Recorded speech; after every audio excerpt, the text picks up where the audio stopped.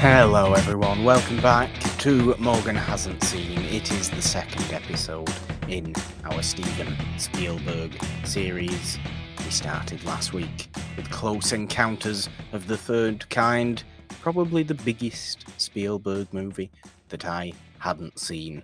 And we had a really interesting discussion on Close Encounters, Janine. I enjoyed the episode. Did you? Yeah, yes. We typically kind of agree mostly on things we watch. Um, but this one we kind of had very differing opinions and gave each other some interesting insight on how we thought about the film. So I thought it was a really good conversation. It really was. Admittedly, a little bit more of a, even though you wouldn't necessarily call Close Encounters a fun Spielberg movie, Yeah. it's certainly more fun than this week's movie, which is Yeah. deeply miserable, but appropriately so because of its subject matter. We are talking Yes. about Amistad today, 1997, which seems to be in the 90s era of Spielberg making really harrowing movies about historical events, Yes.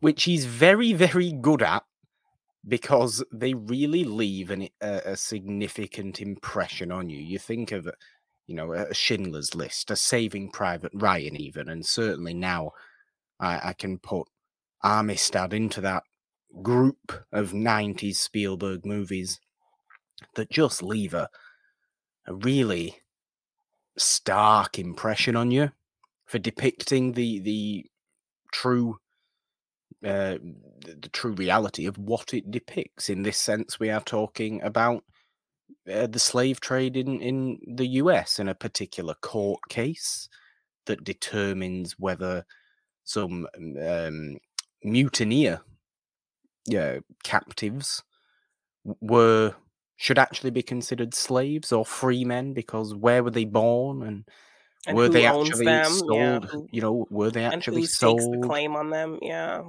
It's all to do with Spain, and it's quite a complex kind of legal issue, really. Yeah.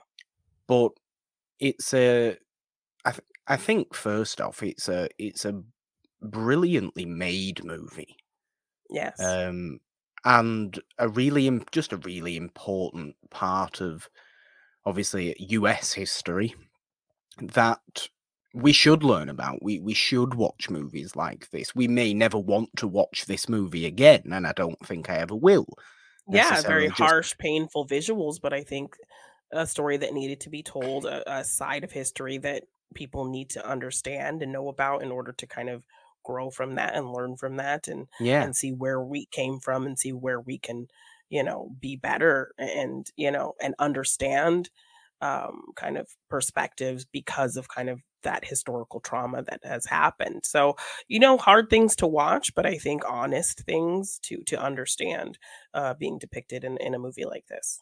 absolutely. And I think while the movie's filled with very frank depictions of cruelty a lot of the time, and of harsh conditions and everything like that, I think it's also filled with a lot of kind of warm-heartedness by a lot of the characters. Like, there's a lot of feeling of doing good by your fellow man in this Yeah. movie, and I think that is what we should take away from this. I think we should all try and do good by our fellow man, and I think that is ultimately what this movie's trying to depict, and ultimately I think what this movie does depict in its incredibly kind of I don't know, incredibly. I'm not going to say heartwarming, because it's far from heartwarming, but very very good attitude that a lot of the characters have towards each other in this movie. If at first they are reluctant, if at first they are wary, they come to have that understanding. The kind Yeah. of American um, court people, the judge, the lawyers, with the Mende Africans, who I believe are they from Sierra Leone or modern day Sierra Leone? I think it's said in this movie. I think so. Yeah. There's I think that's going to be my main takeaway from it. As tough as it was to watch, and as tough as movies like this are to watch, that's going to be my main takeaway from it. Is that it's ultimately portraying the kind of positive coming together that I think we should all strive for. Yeah. Which I enjoyed about it. I will never watch this movie again, but I mean that as the highest compliment I could give it. Yeah, because I will never watch Schindler's List again. Yeah, I mean, it delivered some history to you and some knowledge to you on something that you didn't know that much about. You kind of understand that now. You have some perspective on a part of history that, you weren't too, well versed in, and now you can kind of move forward with that knowledge and don't really need to, yeah. Exactly. This is why we should watch movies like this is why we should watch movies like this. It's interesting. Learning about history for me is always interesting, and when you get historical biopics of this sense, I always tend to enjoy watching them to a point. As much as you can enjoy watching a movie like this, you almost appreciate watching a movie like this more than you enjoy it, I think, don't you? Yeah. But I enjoy learning about different periods in history, different aspects of history, different stories from history that I didn't know. And this story of the boat, the ship, the Amistad, and its mutineers. I mean, if you can call them mutineers, they're really just captives who broke free and then became, and put the captors in chains, and you hardly have.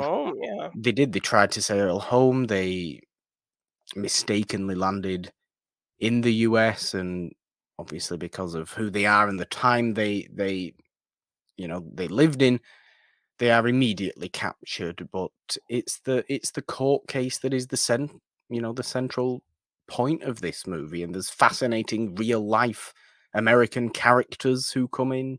Martin Van Buren is portrayed in this movie by Nigel Hawthorne. John Quincy Adams is Anthony Hopkins. I think Anthony Hopkins is brilliant as John Quincy Adams. I know virtually nothing about John Quincy Adams, so I've got this movie to now go off of. I think he was the fourth president. Is he the fourth president? John Adams was the second, I think. Yeah, I think that's what they said. Because yes, I'm not. Washington Adams, Jefferson Adams, I think, is the order. I don't know. Why do I know this and you don't? This shouldn't happen, should it? Yeah, it shouldn't happen, but it's happening. Schools and history, Janine. Schools and history. Yeah, I mean, I've been out of school a long time, Morgan. Well, so have I at this point, Yeah. But you actually enjoy studying history. I do to a point. You enjoy it. The parts of it that I am interested in, and admittedly, kind of this, early-ish time in US history has always been interesting to me. The Revolutionary Wars, and going up to the American Civil War, learning about the American Civil War. It's almost right up until the start of the 20th century. Well, I suppose the start of the 20th century is pretty interesting in the US as well. There's just a lot of horribleness, really, in US history. I think it's painted very much as a thing to celebrate a lot of the time. Or this is the depiction I seem to get from over here, is that let's look at all these wonderful presidents who did all wonderful things. Well, at that time, there was just horrible things going on all the damn time in so many different ways. Primarily, obviously, in the US, the African slave trade, which is one of history's great horrors.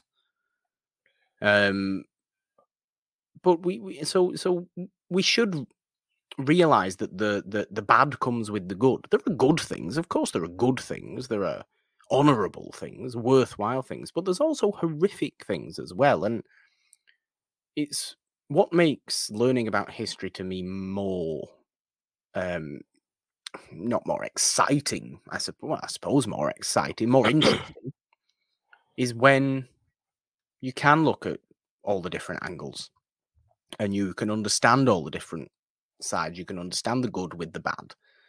Yes, To and paint learn that from it, fuller and picture of a particular time yes, in a particular place, and that's what yes. Amistad did for me.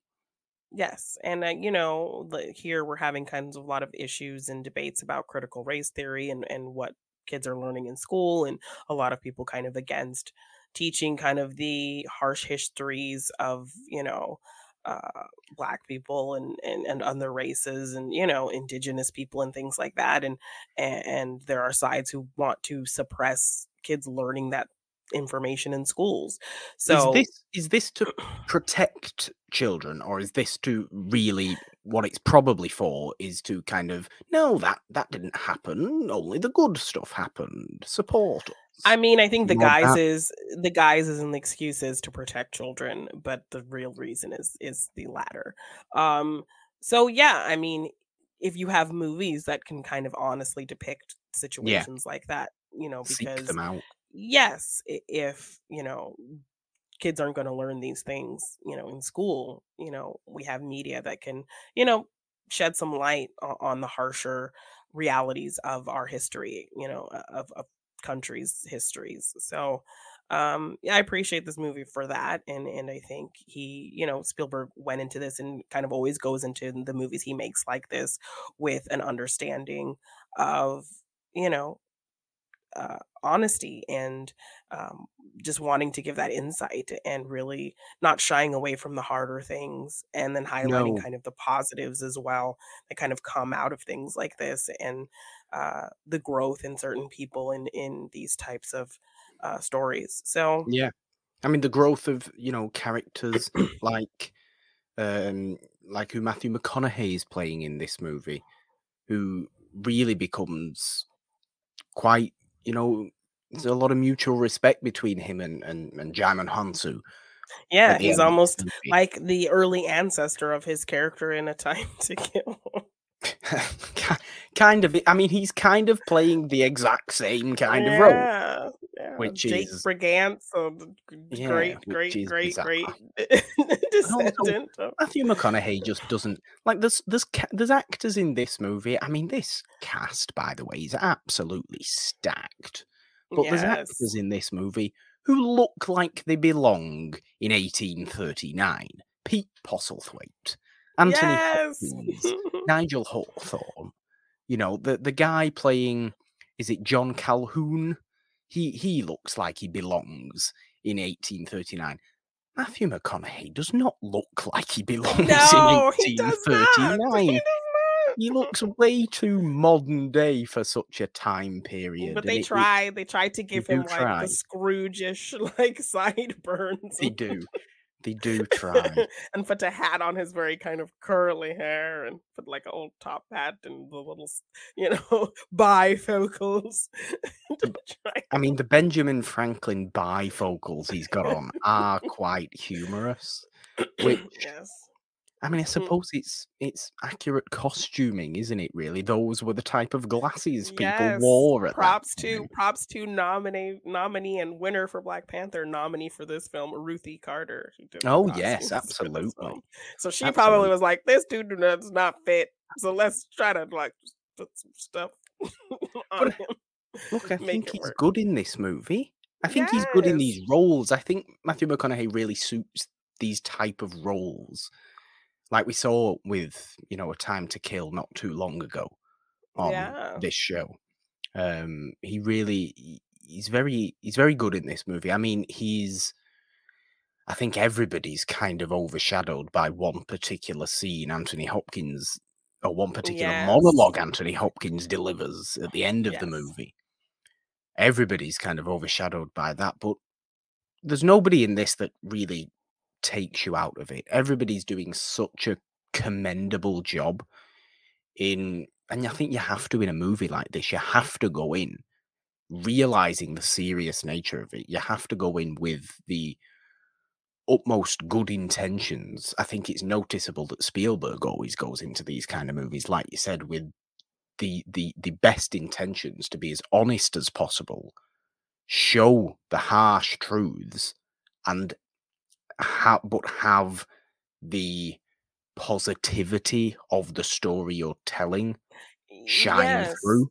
like, you can tell he's not just doing it for a shock factor, he's literally No, just not trying at to, all. like, It's not educate, exploitative. to shine yes, to shine a light on something that maybe people didn't know about, like, things with The Color Purple as well, like, there were Yeah. some really harsh things in that film, but honest things to the time and how people were treated and what was happening, but, he also took a point to show kind of some positive moments and some healing moments and, um, you know, really did not feel exploitative at all. It felt very kind of just honest.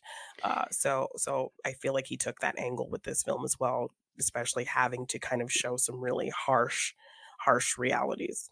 Yeah, and I mean, let's not necessarily get into detail about what these harsh realities were. I'm sure we can all realize and imagine what the harsh scenes are in this But I movie when you mean, talk about even this kind of even subject matter. the opening Yes. was amazing looking, just how it was shot. Yes, with the The flashes setup of of it kind was of really light. yes, like, you see just these dark hands at night with just some moonlight and some lightning kind of flashes, and just trying to dig out something, and you realize it's trying to dig a nail out of some wood, and these with the flashes, you see this red around these Yeah. hands, like, so, you feel that he's been digging and digging and digging at this nail for a long time, and every flash you see red all over these hands and him trying to get this nail out, and then it leads into kind of the um the kind of revolt of the Yes. slaves. So he's trying to dig this nail out so he can, break out of his cuffs and so they can kind of take control of the ship. And that's kind of how the movie opens. It's rainy, it's dark. Um and It's a brilliant looking movie. It's a yes. wonderfully looking movie. Yes, and it's Um, like a dark scene with these dark people, and, like, it's still somehow he uses kind of the moonlight and the lightning light and the storm to still kind of depict everything so in such a visceral way, like, it is. uh, It's yeah, very, very it's visceral. very How intense. You don't feel like, "Oh, this is too dark, I can't see anything." Like, he's no. able to kind of light it just right, so the flashes of light that you do get really intensify things, and he uses the flashes to kind of show more intense moments when they're stabbing people and Mm, fighting people off, and, um, you know shouting at each other and Yes. yeah, it's really, really intense. I mean, watching this movie, I suppose, has brought me back to realizing how how good Spielberg is as a director. I think we can get lost by just thinking of his more popular movies, his kind of more fun-filled movies, Fantastical, his yeah, which fantastical we will get movies. to in this series, but Oh, we will eventually, yes, but your E.T.'s and your Indiana Joneses and your Jurassic Parks, which ultimately are very bombastic kind of family feel good, let's all be happy about the magic of the movies type movies. Yes. You can get caught up in just thinking, "Oh, that's what Spielberg is," but oh my god, does he have phenomenal range, and I think it's shown Yes, in the 2 definitely, movies we've done so far, which came 20 years between the 2 of them, which aren't because really Close about kind of Encounters this big spectacle. It's more kind of no, internalized thought and, that's certainly insight what and Close and Encounters is. human stories and Yeah, human studies kind of, so yeah, but kind of very more internalized, thoughtful yeah, depictions as opposed to kind of the more adventurous, um, yeah, and fantastical things. even the difference between the 2 of these, you get Close Encounters with kind of a fascination of wonder, of amazement, of kind of otherworldliness, and you're just taken aback by it all. It's full of amazement, and this is full of horror, really. True horror, real life horror, not Jurassic Park horror, not Jaws Yeah. horror. You know, real, true, horrific things. It just solidified why he's truly one of the greats, because of the range he does have, and it's made me remember that range that does exist with Spielberg, and I'm grateful to Yeah, Amistad definitely. for doing that for me. I'm Yes. grateful for watching it, for opening my eyes again, because this was something that I had realized but needed plucking out of the back of my mind. To bringing the thought out of me, and Yeah. it did that. It did that, and I appreciate it for that. And like I said, everybody in this movie is doing a brilliant job. I mean, you kind of despise Pete Postlethwaite because I he's very know. much on the side of, yes, they are property. They, we should not be treating these creatures as As people. people. And then even in certain aspects of the case, he is like the district attorney type person, and like he tries to throw kind of the Mende customs in his face in terms of, well, don't Mende people have slaves? Like, Yes, he so how can does. you be against slavery if you kind of keep your own slaves, and trying to kind of put that twist on it. And they kind So of try and differentiate between the idea of what some people may consider slaves in the US is just kind of a worker worker, in yeah. in the Mende tribe. Yeah. Thankfully, about halfway through the movie, a young, fresh-faced Chiwetel Ejiofor Chiwetel comes in Ejiofor, to act as yes. translator for everybody, because, He's oh such my a god, they're really baby. struggling. They're really struggling with Yes. each other in the first half. They can't get through to each other. They're trying to help the, Jaimin Hansu and the rest of the Mende tribe are really confused. They do not trust anybody. Rightfully so. Why They don't would you really trust anybody understand. where you are? Yeah. They They haven't have got a this clue group of what's going on. yeah, they have this group of like missionaries and church people kind of praying for them, and they're just like, what is wrong with these people? They're crazy. Like they just think they're nuts. I do Um like how you get quite, I mean, it's not humorous, but it's very human moments between some of the Mende people, like, because you get the mhm, subtitles of what they're saying. yeah. You do get just this confusion as just like, Oh, what are they're these people idiots. They're all trying to do? idiots. Yes. They are all idiots. I don't understand any of this. Like, almost just leave me alone. Just let me sit here. This is Yeah. not where I want to be, but how are you helping? All the while, we know, because we understand what the Americans are saying, that they're really trying to help.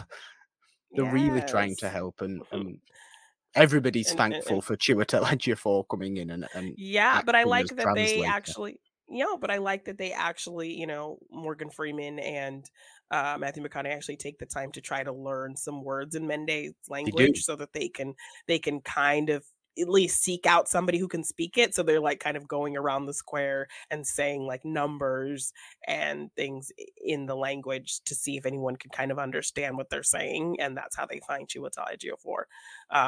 He is now, I think he came to the Americas, and he's now like in I'm not sure. I can't quite remember Is like he a what you former said his slave? story I was. think he was a former He slave, was a wasn't former he? slave, yes, and then he, He was became freed. free, and yes. And so he, was very integrated in America, but, still knows the language and still kind of Yeah. understands, you know, the customs. So he's also able to kind of explain like the context of how things are different. Yes. When Yeah. especially when, Pete Postlethwaite is trying to like, well, don't you have slaves, where you're from? And, he can kind of give that context, and he kind of does kind of is ends up not really speaking for Jaimon Hansu's character. He ends up kind of speaking for his people Yeah, and speaking for himself and a lot of himself. yes, and kind of defending uh his people in terms of kind of what the other side is trying to bring at them in the case. Well, that I mean, that shows the kind of bigger issue at play with this whole thing, though, doesn't it? It's not, it's bigger than just these people versus these people in this court case.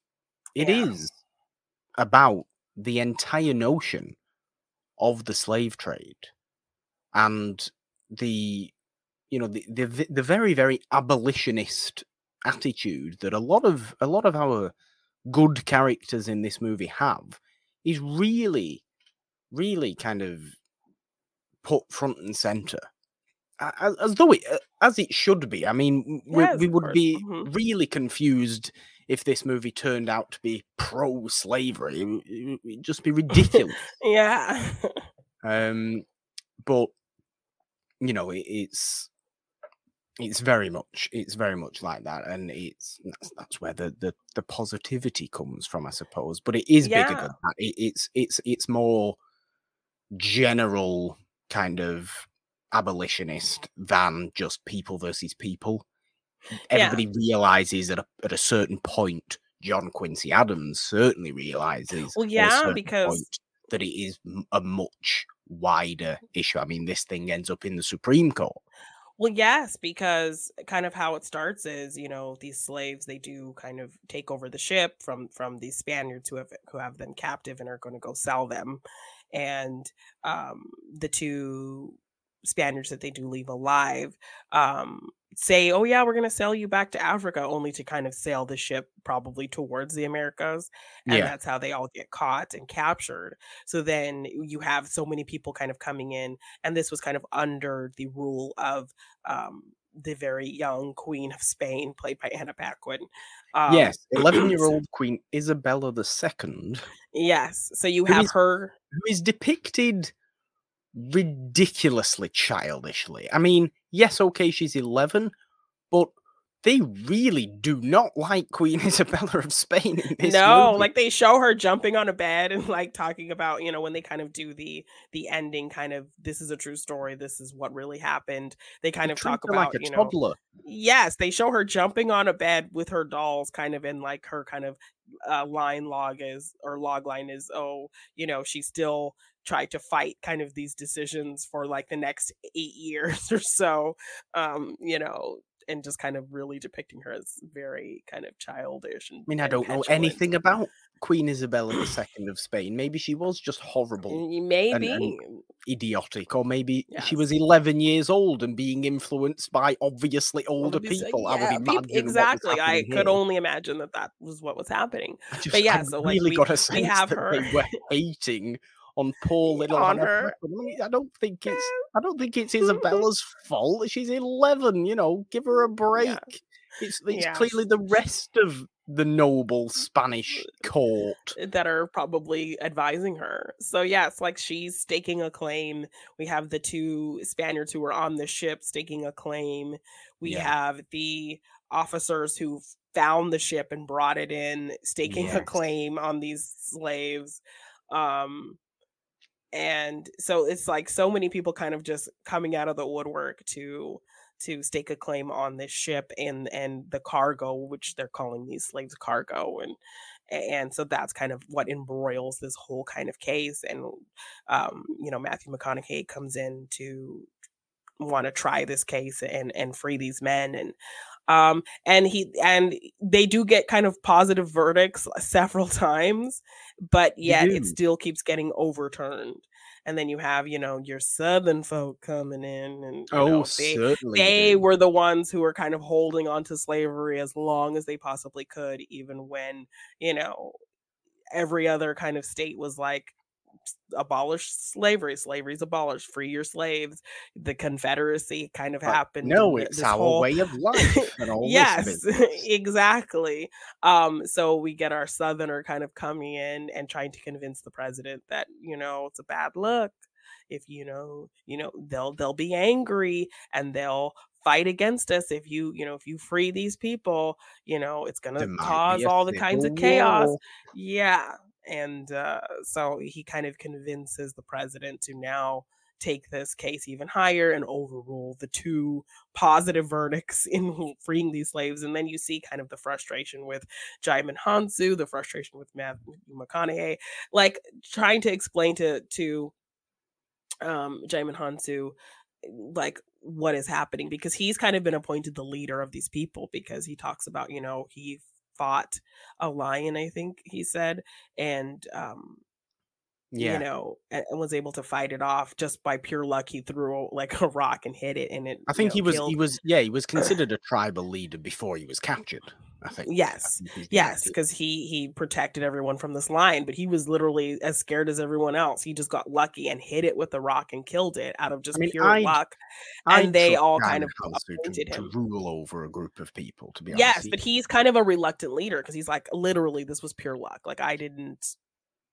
I was I didn't scared just like mean every. to. Yes, I I was was just. thrown in at the deep end. Yes, so he's kind of been appointed. So, now twice now he's having to go to his people and tell them, "Yay, we're free, we won," only to see how skewed the system is, and Matthew McConaughey with this language barrier having to explain to him why this didn't work, why it's overturned, why you're telling me we were free and now we're not anymore, and why we have to continue fighting this battle, and why, you know, Yeah. how messed up is this system of law that you have here? It's so crazy. So I like that, there's this kind of bigger focus on the court case. It's like, I think I kind of compared it when we were talking about doing this movie to The Exorcism of Emily Rose. Like, you think just kind of on the surface this is going to be some slavery movie, like just about kind of the slave ship, and that's what the focus is going to be. But the fact Yeah. that it's a courtroom movie essentially, but this is kind of your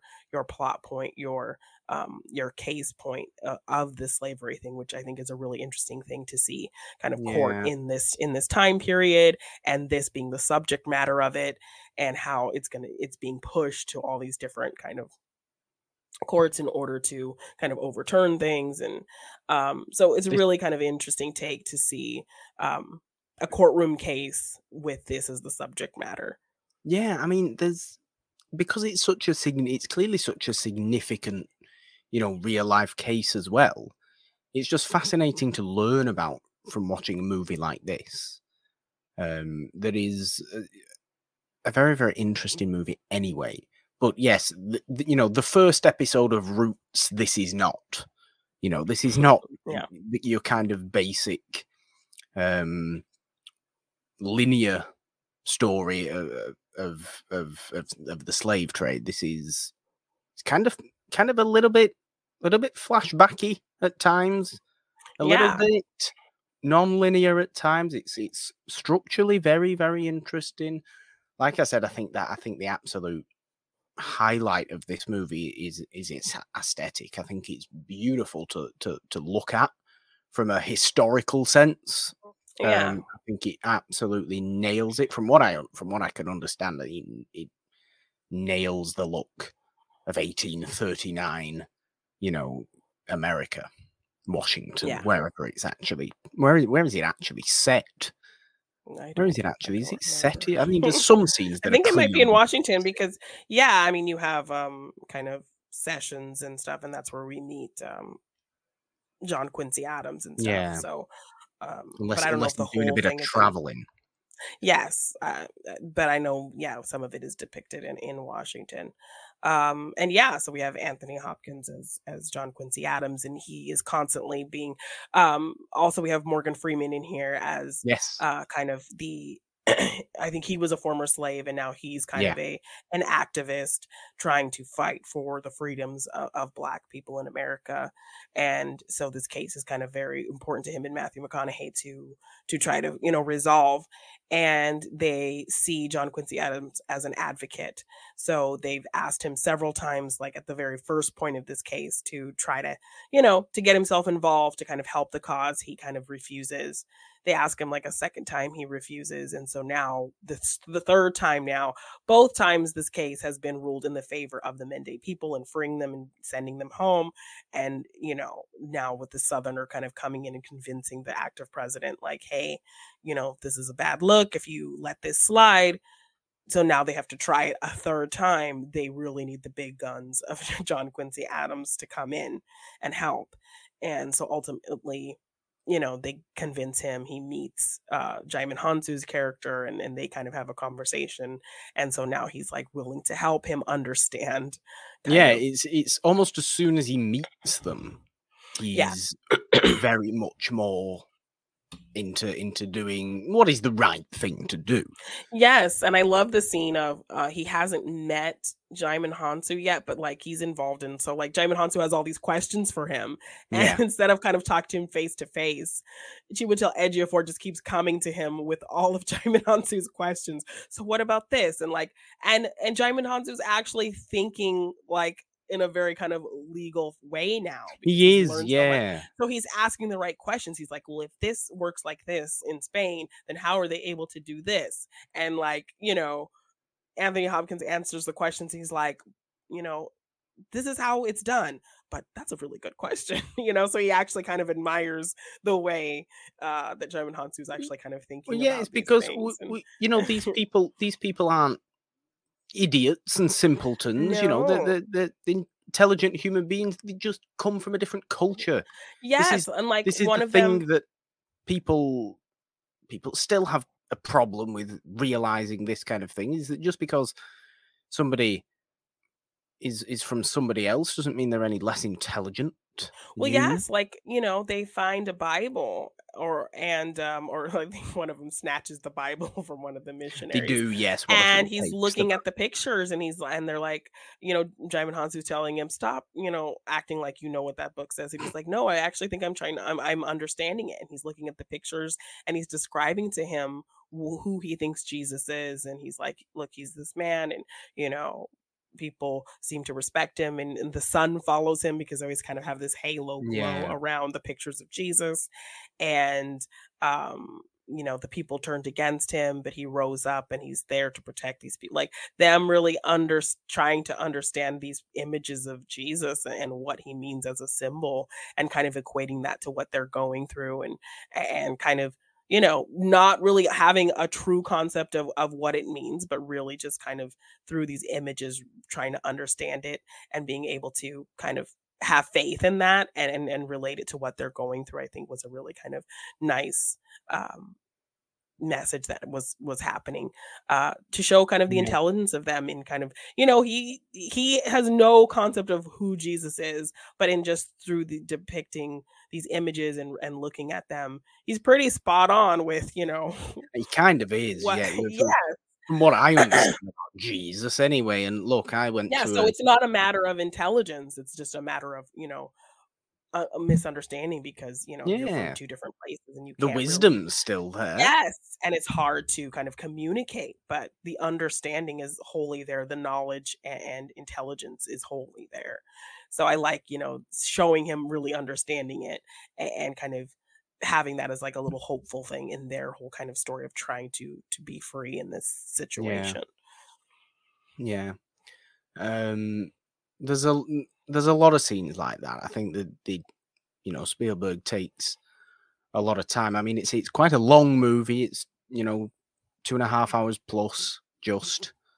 But there's a lot of scenes. There's not one part that you feel like is too plodded out, or too slow or anything like that. It's a really, really well-paced, well-structured movie with, like I said, a lot of these scenes that just give you more instances of small humanity that you need in something like this. You need in something like this to not be overwhelmed by these big, horrible conversations and big, horrible depictions. Yeah. You need those small little bits to make you feel something personal. Because we can all feel something about a big picture concept. We can all have an opinion about a big picture concept like slavery. It's a very big picture idea. Yeah. But when you put the faces to it, when you put the personalities to it that they do in this movie, then it brings it home more. It Yeah. makes you think about it more. It forces you to think about it more. And you should think about this more, because these things, like we've said, should be taught, should be known. You know, even in Britain, where, yes, okay, we were a major part of the slave trade, we didn't necessarily house, you know, them to the extent that the US did. But we learned about slavery when I was 12 at school. There was, in history, there was a Section, whole yeah. a whole half year, a whole term in history on the you know, the US slave trade. And it was arguably the kind of, I mean, there was a lot of history that I enjoyed learning about, but I found it so, because it was something different, because it wasn't about my country, which most Yeah. things are, in relation, you know, to you and where you're from when you learn about history in school. I just found it fascinating. I found it fascinating, and it was the most moving class or series of classes I've ever been a part of, and I appreciate it so much for doing that. We watched Roots, or at least we watched like the first 4 Yeah. episodes of Mhm. Roots. I always remember being a little bit weirded out that O.J. Simpson is in the first one, Oh my god. which, you know, I mean, go and watch Roots. I'm sure many I know, people. like, no, we watched it as a family, I remember. Mhm. It is. I think it's the thing to watch to learn about that kind of thing. I don't really think there's anything better. But if you know, go into something a little bit more specific, then things like Amistad are really good for doing that. But I always remember doing that, and it will always be a significant memory of school for me, and I appreciated doing that a lot, because I don't think too many people did learn in such detail about that kind of thing. It was all Yeah. very, you know, you can learn so much about World War II and the horrors of World War II. Sure, the absurd horrors of World War II. It's a hell of a lot we learn on that, and the Holocaust and all these horrific things. But I always appreciated learning about horrors of somewhere far away, which, Yeah. you know, it was the US at that point. It was the only bit of US history we ever learned. Oh, You know, we wow. never learned about, particularly, you know, the Revolutionary Wars. We never really Yeah. learned about anything of the Civil War. I know bits and pieces of it from, you know, third-hand sources and second-hand sources of hearing Yeah. random bits on TV or whatever. Um, but this was really our focus. It really painted a great picture of the US for us all as 12-year-old kids. You know, we just thought the US was full of horrible people that just wanted to beat people, Yeah, I for, mean, for it's still no pretty reason, and true, own other but people. yeah. I think the owning other people aspect, though, Yeah, has it gone out the has window for pretty yes. much everybody, which we should be thankful for. Yes, I'd yes. like to Um, think it has, you know. For God's yes. sake, let's not even think about it. But no, I really, really appreciated watching this movie. I don't ever want to watch it again. No, it's But very that difficult. The scenes of that is from yeah. a difficulty point of view. Because they have a scene because once they kind of have Chiwetel Ejiofor there to translate, they can get Jaimin Hansu in the stand and talk about what actually happened to them. So there Yes, was yeah, another ship before the Amistad because the kind of whole thing is that they're trying to say that these slaves were born in Spain. They were like, yeah, you know, and so that makes them that property of Spain and all of this stuff.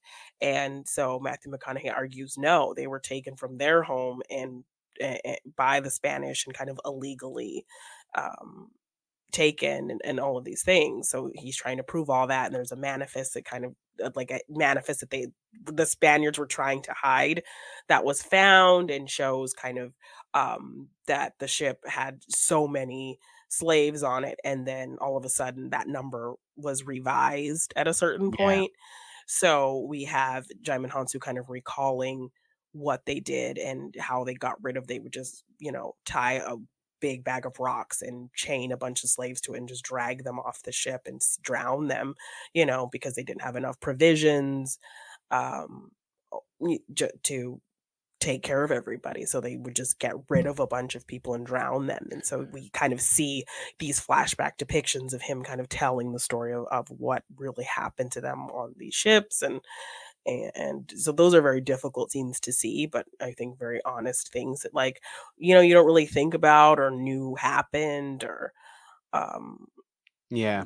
I it's mean, that very hard, but that for me was the most difficult scene in this movie, watching yes, I those mean rocks seeing get people, tied to naked people. people just all piled on each other and Yeah. just giving, slop in their hands, and there's not enough for everyone, and people like fighting people for the goop that they're feeding them. And I think a mother dies, and so they kind of have to pass along her newborn baby for someone to hold and take care of because she has just died, and them getting seasick all over each other. And just these conditions they have them in. And yeah, all very kind of difficult things to watch, but I think it adds to, um, you know, the the realness of what's happening and um, kind of things you need to hear to kind of have people in the courtroom hearing it really Yeah. kind of understand what the deeper kind of levels of what's happened to these people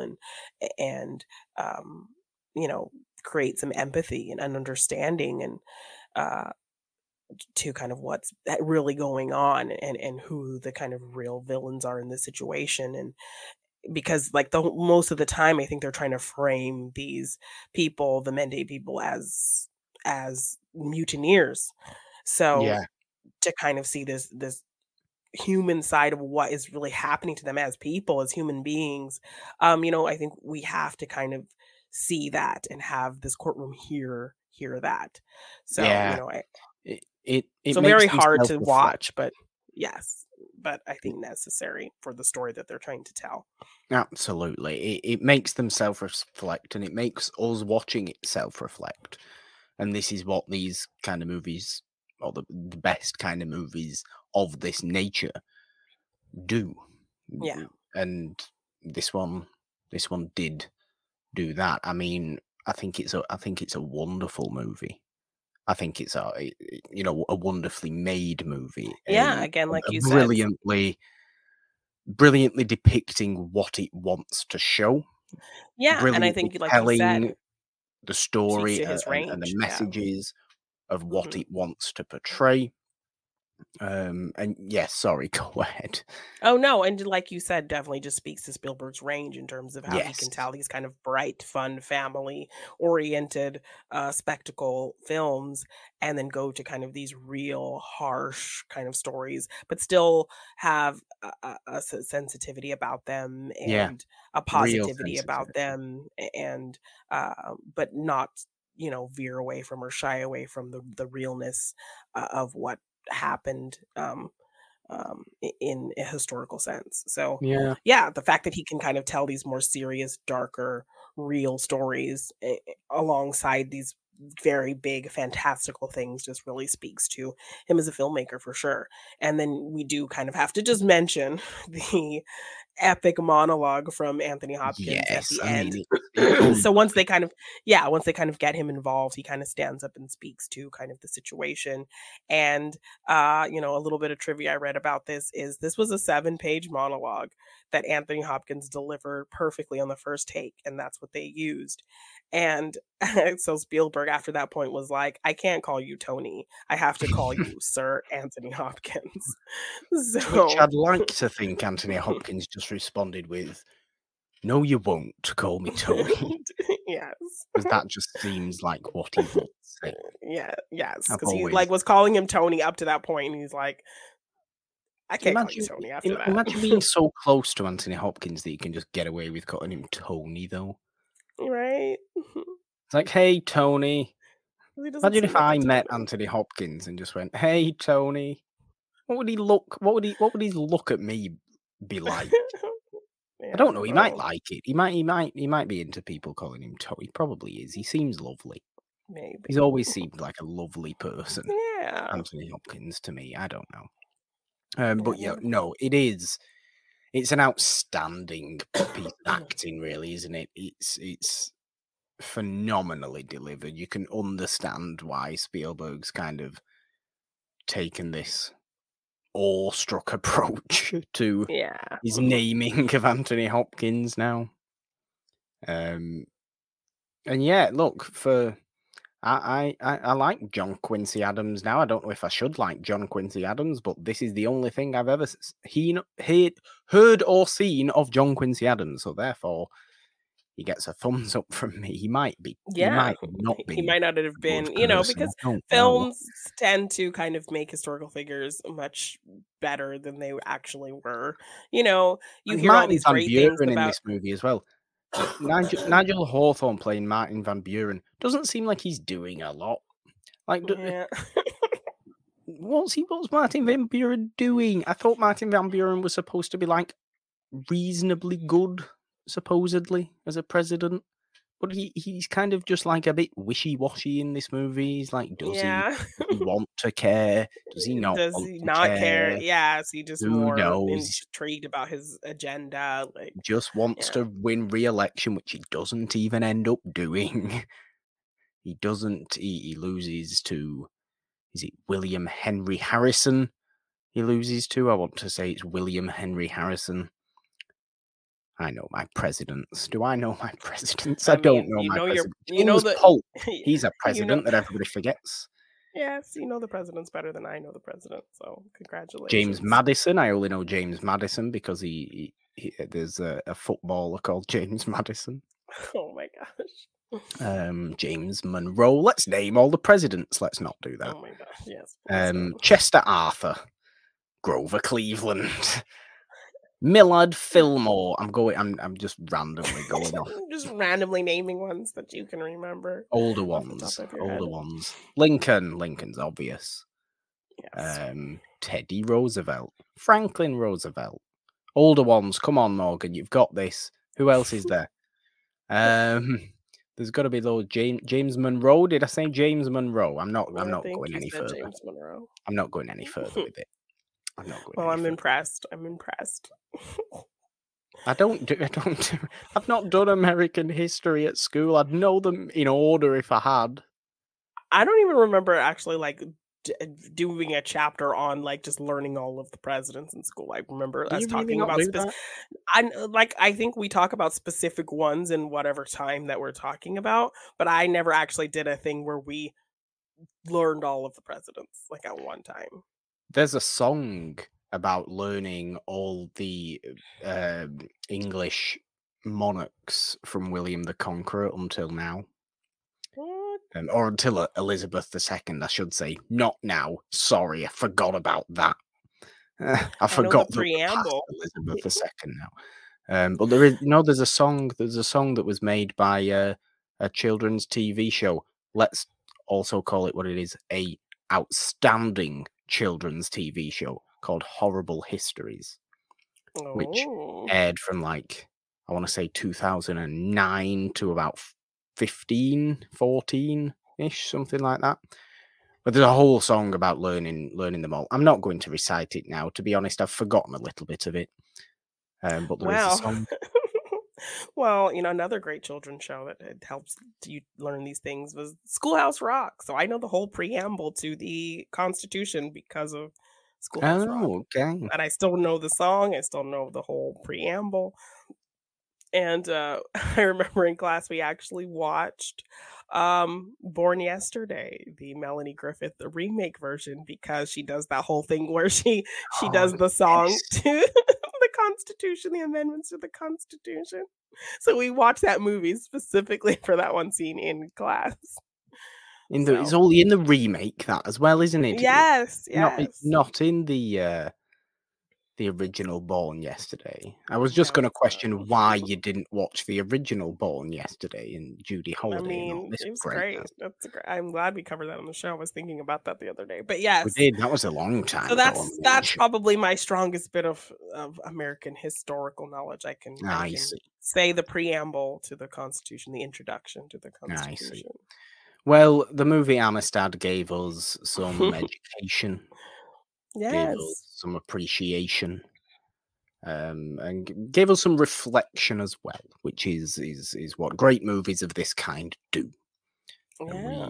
we appreciate it for it. We applaud this movie greatly, I think, Janine. Yes. And Well made. Great yes, performances. Great versatility from Steven Spielberg. 4 Oscar nominations for cinematography, John Williams score, Ruth E. Carter for costumes, and Anthony Hopkins for Best Supporting Actor. okay, fair enough. I like all of those nominations, apart from really John Williams. I mean, I feel like that's just giving Yeah, John I Williams don't one really to remember give that John score. Williams one. Yeah. Which is what I feel like for a long time John Williams kind of got. There's a lot of phenomenal John Williams music, of course there is, but there was a point when he kind of just got a nomination because it was him and he did a movie, and it's just not. I mean, to be fair, a mediocre John Williams score is probably most people's best scores. Yes, and I mean, I don't know what else was nominated that year. 97, Titanic. Yeah, probably. But is that a score or is that just one song? It's really I mean, no. Well, the score is basically that song. It is. It's the same melody of that song. And I think the score was made first. I don't know if the score was made first or the song was made first, and then they just built the score around the song. But I don't know. Very memorable. Anyway, we don't often have, you know, a movie that's absolutely no fun whatsoever on Morgan Hasn't Seen. But there's nothing wrong with having movies like this sometimes. Sometimes, Janine. I think we'll be back to a little bit more fun and entertainment when it comes to Spielberg next week, though, won't we? Yes. Well, it's definitely going to be some kind of fun, futuristic. Your favorite. My favorite, i.e., my least favorite.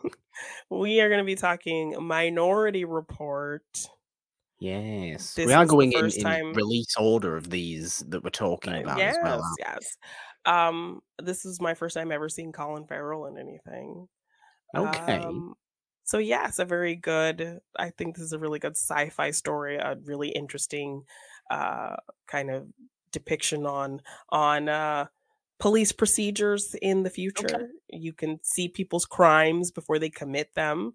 So Tom Cruise is a officer in that division where the pre-crime division. Yeah. Is this the one where Tom Cruise has got weird grey hair, or is that Collateral? Collateral. You've never seen Collateral? Why would I have seen Collateral? It's got Tom Cruise in it. Okay, well, we're gonna have to figure out a way to make the Collateral happen because it's a good Think one. about it. It's Think a really about it, good one. Collateral. I am aware, but it's Jamie Foxx, Michael Mann. Like, I thought you would just, you know. I like Jamie Foxx. Yes, I like Michael Mann. Sure, yes. More Tom Cruise next week, I suppose. Yes. Well, yes. If he's not flying planes, I'm not interested. Oh my gosh. Yes, he is a officer in the pre-crime division where you can see people's crimes before they commit them. So there's a kind of a whole like morality. Is that okay? Because technically they haven't done anything, and like a whole kind of, you know, deep dive into a very conspiracy happening. Max von Sydow. Max von Sydow, yes, I'm in it. I'm in for Max von Sydow. I love Max von Sydow. He's great. Yes, he's great in this movie. So yeah. Okay, Minority fun Report. Sci-fi. 2002. Sci-fi. I want to say yes. Sci-fi action thriller drama. Yes. There we Lots of go. Tom Cruise running, if you like Standard. that. Standard. Yes. There we go. That is So what's good. coming next week Mhm. on Morgan Hasn't Seen. We've had a good discussion today, Janine, on Yes. Amistad from 1997. Go and watch it. Go and watch it. Absolutely go and watch it, because we need to watch movies like this. We need to learn Yes. about the horrors of the past so we do not repeat them.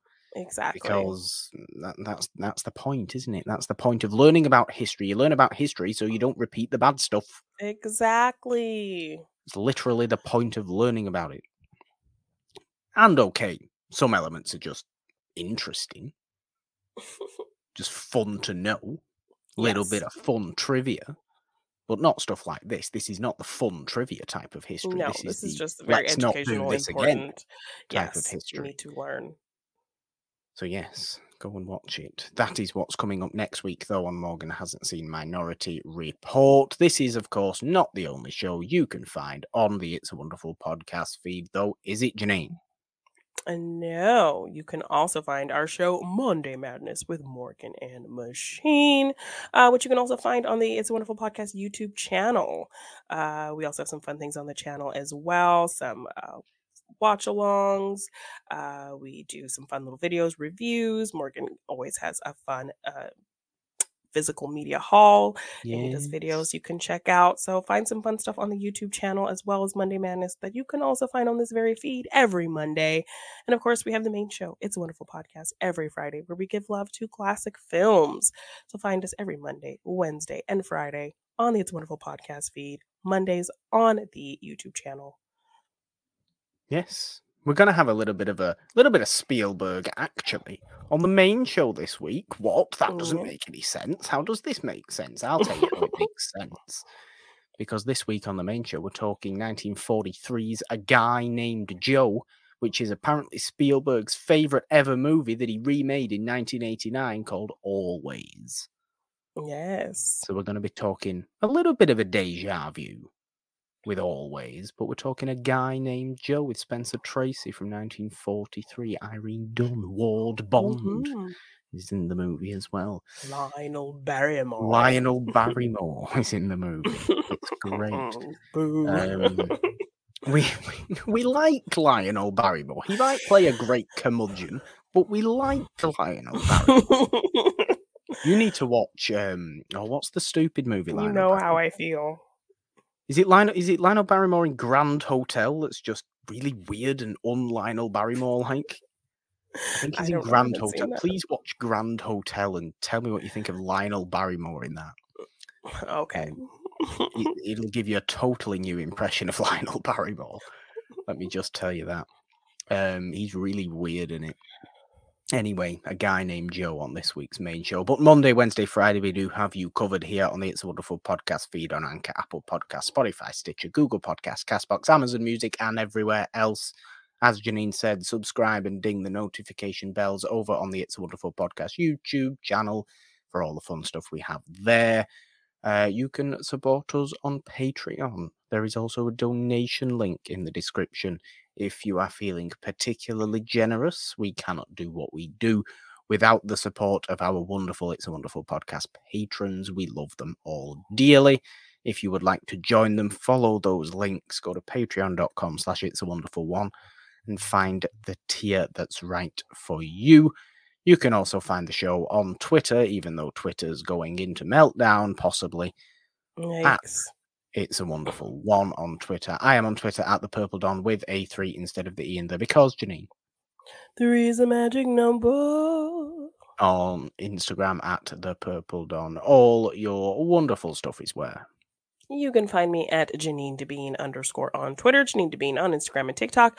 If you want to get any merch for any of our shows, you can find that at our Teespring shop. Just search It's Wonderful Podcast on teespring.com. And if you want to purchase any of my art in print form, you can find that at my Big Cartel shop, g9design.bigcartel.com. Well, there we go. I think there's only one thing left to do, Janine. I don't know. There's no fun impression. I mean, you could do it like some sort of...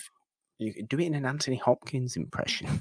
Oh, no, I can't do it. You could probably do a better Anthony Hopkins than me. Welsh timbre. Yeah, no. No? Voice isn't very deep. I don't know.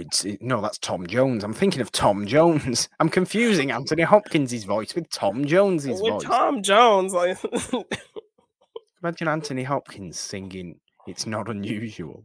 I don't know why we've turned this. And it's Hannibal Lecter. No. Anyway, count us out, Jim. 3, 2, 1. Bye.